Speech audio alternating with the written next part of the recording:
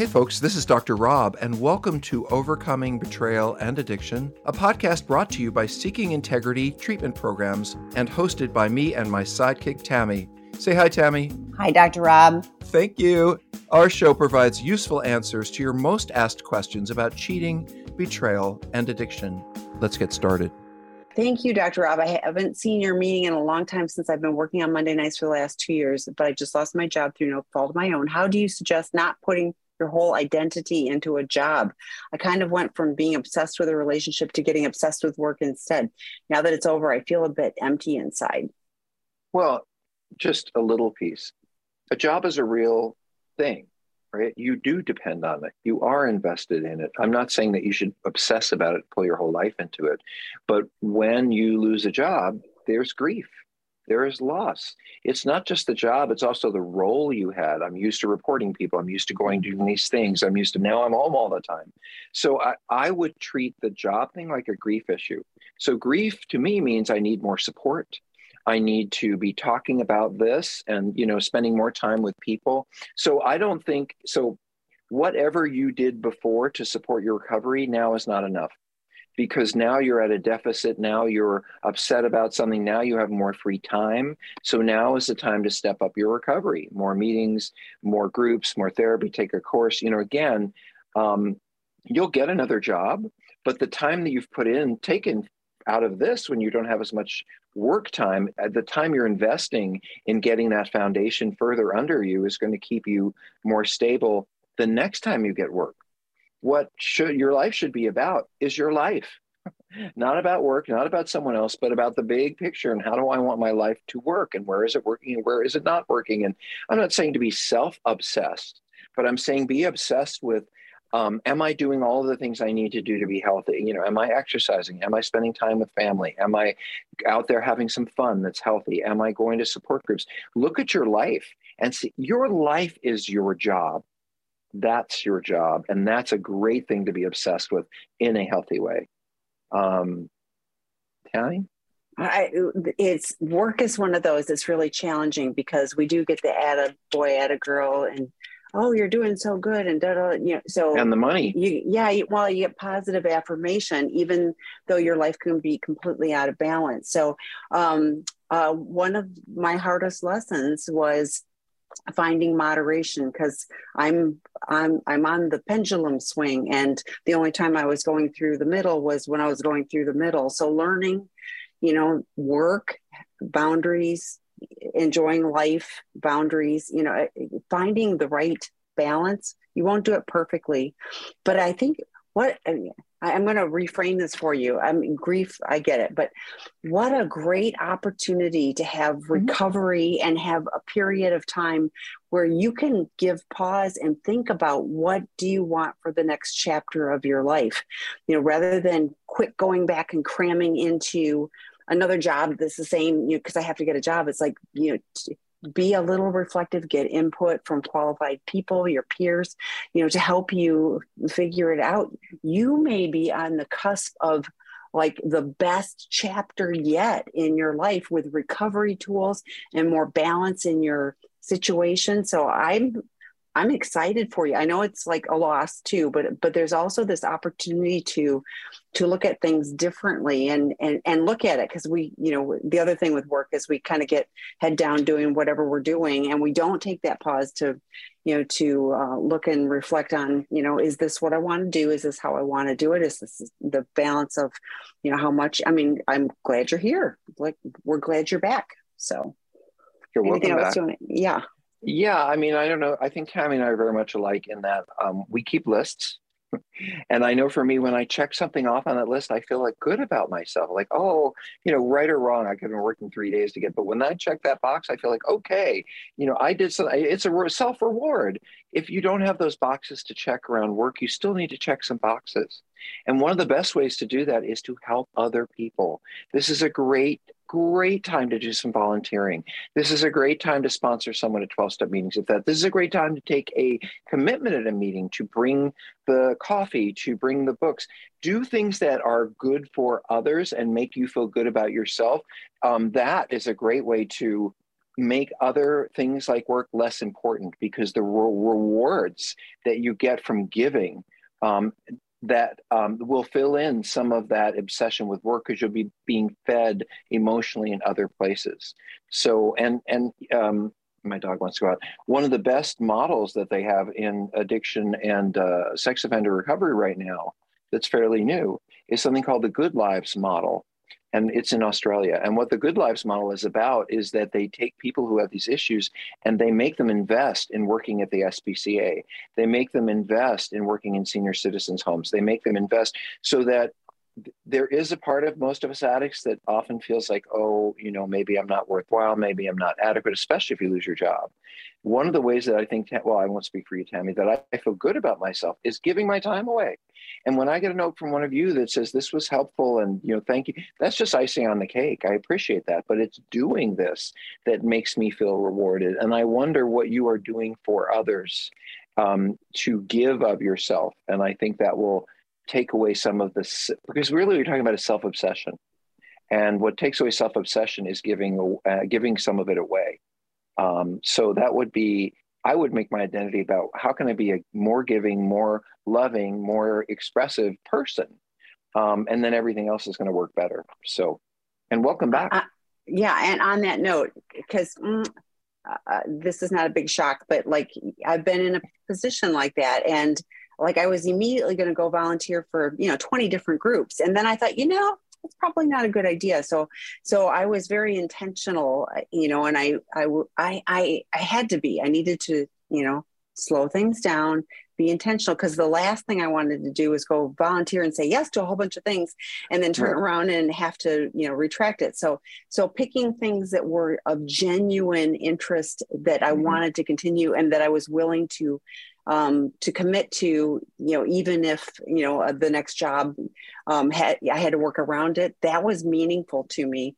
But again, it was being intentional and reflective of that. So I think it's a really good opportunity. And with a couple of years in, you're in a different place, so that there's a lot going right for you right now. So. Okay. The next add-on was the kids are 16 and 13. Any other comments about, kind of teens? No, they're too young to, keep them out of it. I will say this, though. If you have a bunch of kids and one of them finds out about your acting out, they all are going to find you out. Like, there's no, kids do not keep secrets from each other. Don't tell your sister she's too young. Forget about it. So, I would also try to meet with them together, so they have the same information at the same time. Anyway, go ahead, Tammy. We should move on. Okay. I feel a bit hopeless. It's been 5 months since D-Day, and I've been seeing a qualified therapist, 12-step and work groups on here. Wife has 3 therapists as well. She asked for a separation for the past month and a half, and I have been miserable being away from our young kids. And I see that our relationship getting more and more distant, which I thought was supposed to be getting better. We did the disclosure. She knows everything. And she has said that she can't seem to get over the disgusting things I have done in my life, even outside of our marriage, which produces a lot of shame in me. She says she can't imagine being with someone who is sexually turned on by some of the things I have watched done. And it's a red line for her. She asks how I could possibly have enjoyed that. And I can't. Is there any hope? That she seems to be more and more distant every week. So Tammy, there's a lot of questions inside of this.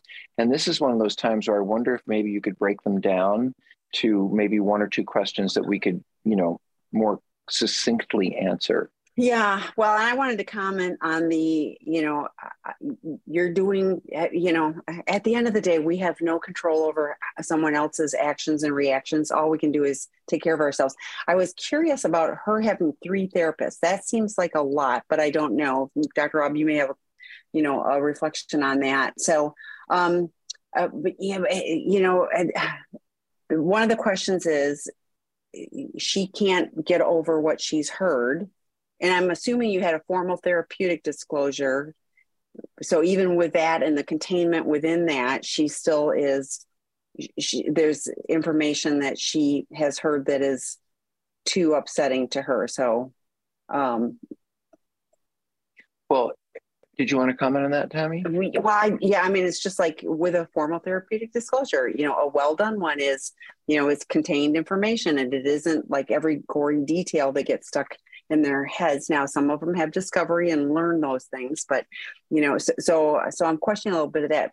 I guess my big point with all of this is, yeah, there will be a loss for you because of your behaviors, of a situation. You got no control over, her or her reactions, but, you can be a better dad.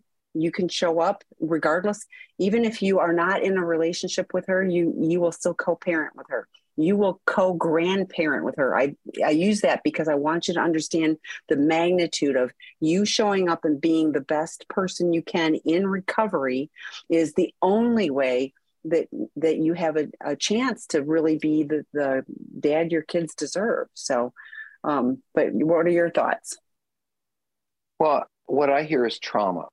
Yeah. And when someone says they can't get something out of their head and they're ruminating about it and they can't get over it, and even seeing us I understand all of those feelings to some degree, and someone has been betrayed, but this feels a little bit like she's reminded of some things that happened to her in the past or happened to someone else. I think when someone can't get it out of their, now, the fact that you acted out, I don't think any spouse can get that out of their mind for 5 months. Maybe it takes a little bit longer, but if it's very specific to certain things you looked at or certain things you did or things that are going over and over and over in her head, that may be something you can't do anything about, and that either time will take care of, or it might be that her therapist or professional might recommend that she do some trauma work. I don't know.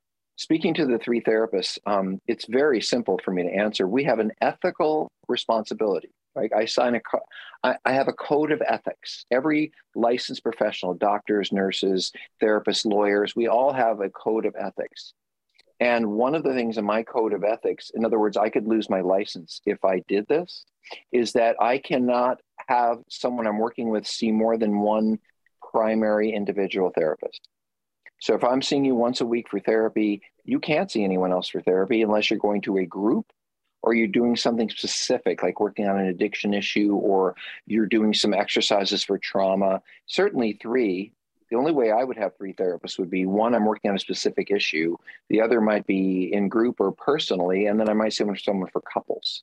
But you have to understand that if I'm seeing 2 primary therapists, it's really problematic, and that's unethical, because I say to the first one, well, blah, blah, blah.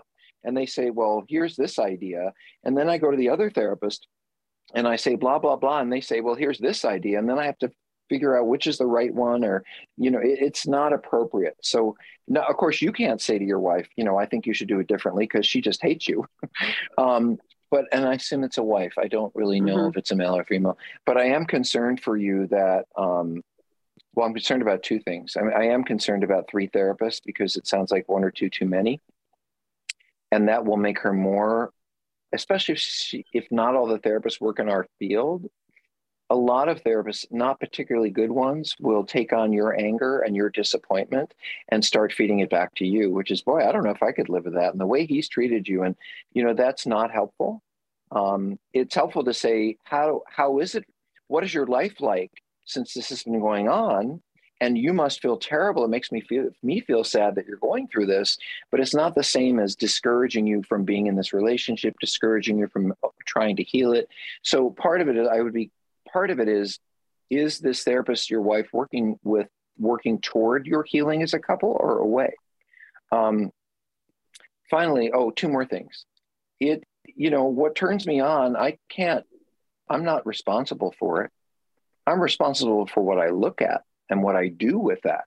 But if someone who's trans turns me on, or someone into leather or lace, that's what turns me on. There's nothing I can do about it. That's who I am. It's part of me. Do I have to act on it? No. Do I have to look at it? No. But is it going to go away? No.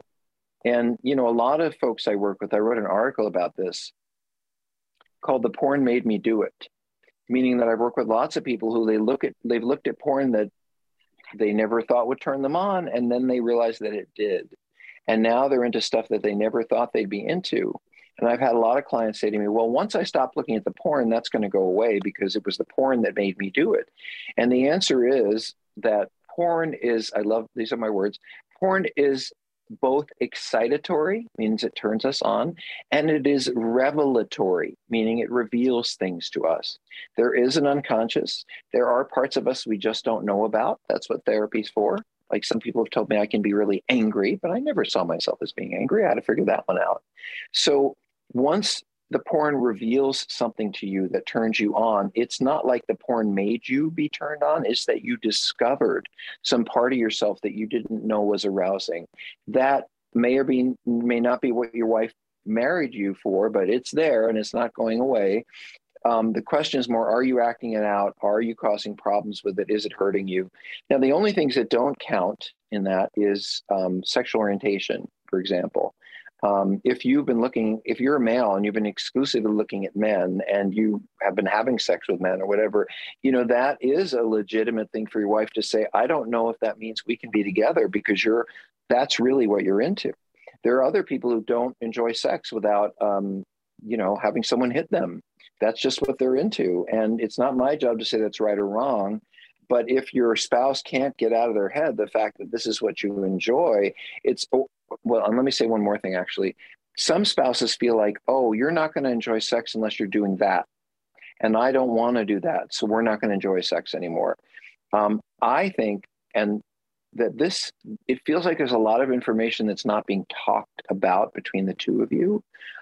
This is a conversation that you really need to have in a calm space, maybe with a couples therapist, which is, I did this and it sounds like it really disgusts you or whatever, and I want to know more about that. And, I don't think I'll do this again. This is part of who I am. There's a lot of talking that needs to go on here because what I hear is sort of the end pieces of it, which there's disgust, there's I feel bad, but I don't see the two of you actually getting into the conversations. What she believes and thinks may not be entirely accurate.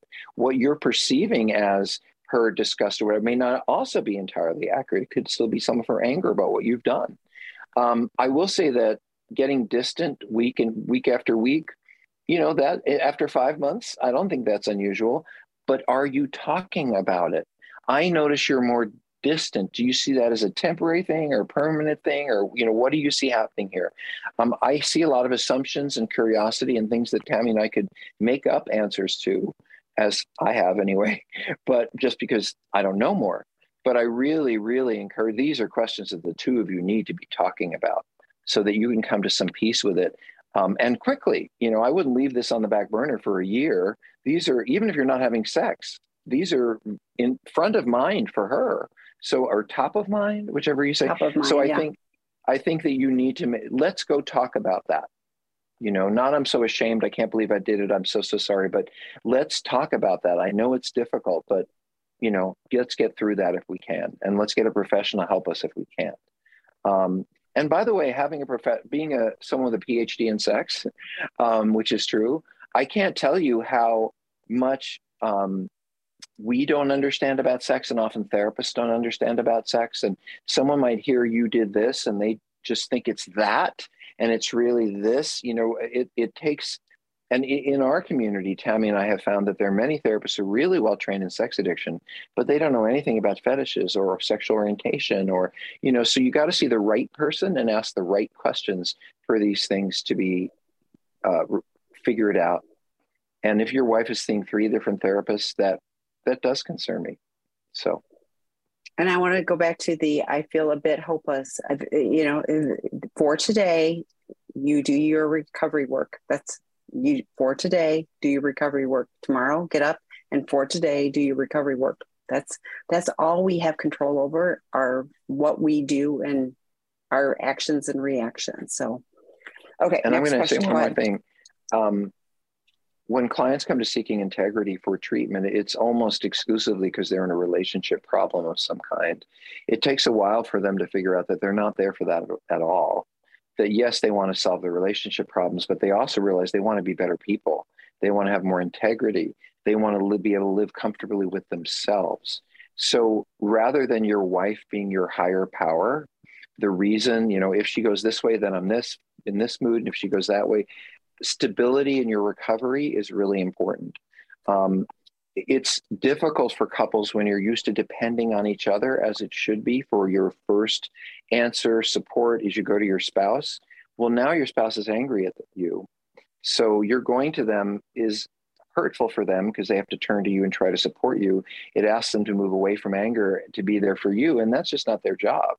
And by the way, they can't turn to you for support, even though that might be what you're used to, because you're the one who hurt them. So there is a long period where both of us need to turn away from the relationship for support so that when we turn back to the relationship, we're more grounded to deal with each other. For example, we don't encourage couples therapy at the beginning of this, when you guys find all this stuff out, because it usually tends to be, I can't believe you did this to me. I can't believe you did this to me. And the other partner saying, I'm so sorry. I'm so sorry. And that isn't really useful for couples therapy. So it may well be that you really need to focus on getting support from others. It may also be that your spouse is focusing on herself and her own support and that you're just not important at the moment. But again, all these things really need to be talked about. And I hear more questions than answers than we can answer here. It is for the two of you to answer. And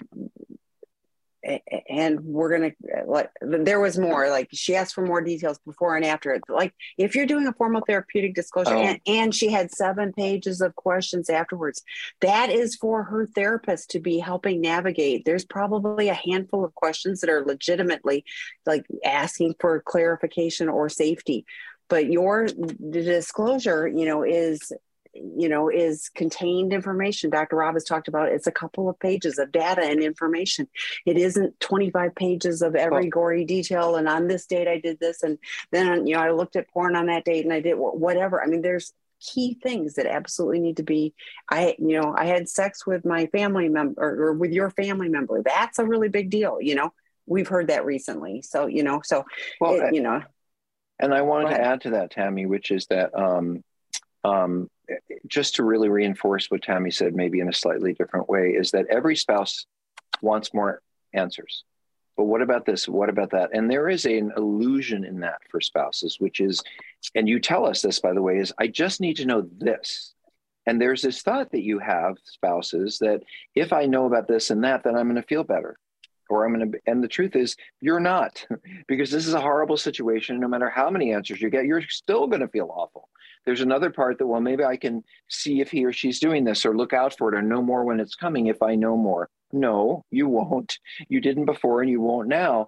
What Tammy's saying is there are certain details, how big their boobs were, or how many times I did this, or what their hair, or what kind of sex we had, or where. There are things that if you say them, you can't. You can't, once the cork is out of the bottle, you can't put it back in. Your spouse will obsess about this because they can't get it out of their mind because it was too graphic, too detailed, too much information. Do I need to know that you saw sex workers over a 3-year period of time and it cost you this much, and that you had, you wore, that you were safe? And yeah, I need to know those things. How often? How much did you spend? Am I at risk? Exactly how many times do you think you did this, and where were we living? But, the specifics about the sexual act or what you did with that person, unless it involves safety I wouldn't want to tell my spouse that, not because I'm hiding things, but because they'll never get it out of their head. And when you think of me doing X, Y, Z in a sexual act and you're having sex with me and you start thinking about that, it's going to ruin any possibility of a sex life that we have going forward. So this is actually a boundary issue, which is learning from my therapist what is appropriate to say and what isn't. And for the spouses, to put your questions together and find out what is the real bottom line. And by the way, the bottom line of all your questions is this safe? And can I move forward? Or is this going to continue to be unsafe? And do I need to not move forward? That's basic. There are underlying questions that underlie the 700 questions you have, and you can pretty much get it down to a page. So Tammy, I really want to answer the next question. Go ahead. Okay, and I want to tag onto this. So because I had a partner, I was talking to her. She had 150 questions, and I was like, we got it down to 3 questions. There were 3 legitimate questions. All of the rest boiled down to that. But with your formal therapeutic disclosure, there should have been a plan of, if questions come up, she's going to take them to her therapist, work through them, and navigate that. Not just she is asking you and you're answering them. So there has to be a plan of, and if it's too complicated or whatever, then we need to go see our couples therapist to navigate this or go back. I mean, like, there needs to be a plan. Doing these DIY and just, having it, barrage at you, look what happens. You've got, you're at a standstill. So what I hear is you want to answer why do addicts lie? Yes, I just want to let my dog out. Go on, get out. Why do addicts out. find it so hard to be consistently honest, even when there's no sexual acting out? Lies come out that make no sense to me. This is so true. That there is a genuine decision to stop lying, but it still happens. Does this mean that they are bad, choosing to continue to lying, or can they genuinely struggle with this simple choice? Well, I'll tell you why I lie as an active addict. I lie because I want to keep doing what I'm doing, and I don't want you to find out. And as long as you don't know, then I can keep doing what I'm doing and not get in trouble. I also lie because I'm being the addict. I also lie because I don't want you to get angry at me. I don't want you to get upset. Or I lie to myself and think, if you know about this, it will hurt you. And the truth is, the more you know, the less it will hurt you. And it doesn't make sense. None of this makes sense. Addiction doesn't make sense. Why would you ruin your life when I do think, though, that many of us have various kinds of trauma and abuse. I was working with a guy today, actually. He had been beaten to crap by his dad. I mean, it was true. And so when someone came up at him in adult life and they were angry, he would just shrink inside of himself, and he would never say anything that might upset them further, because he learned when he grew up, saying and doing the wrong thing means you might get the shit beaten out of you.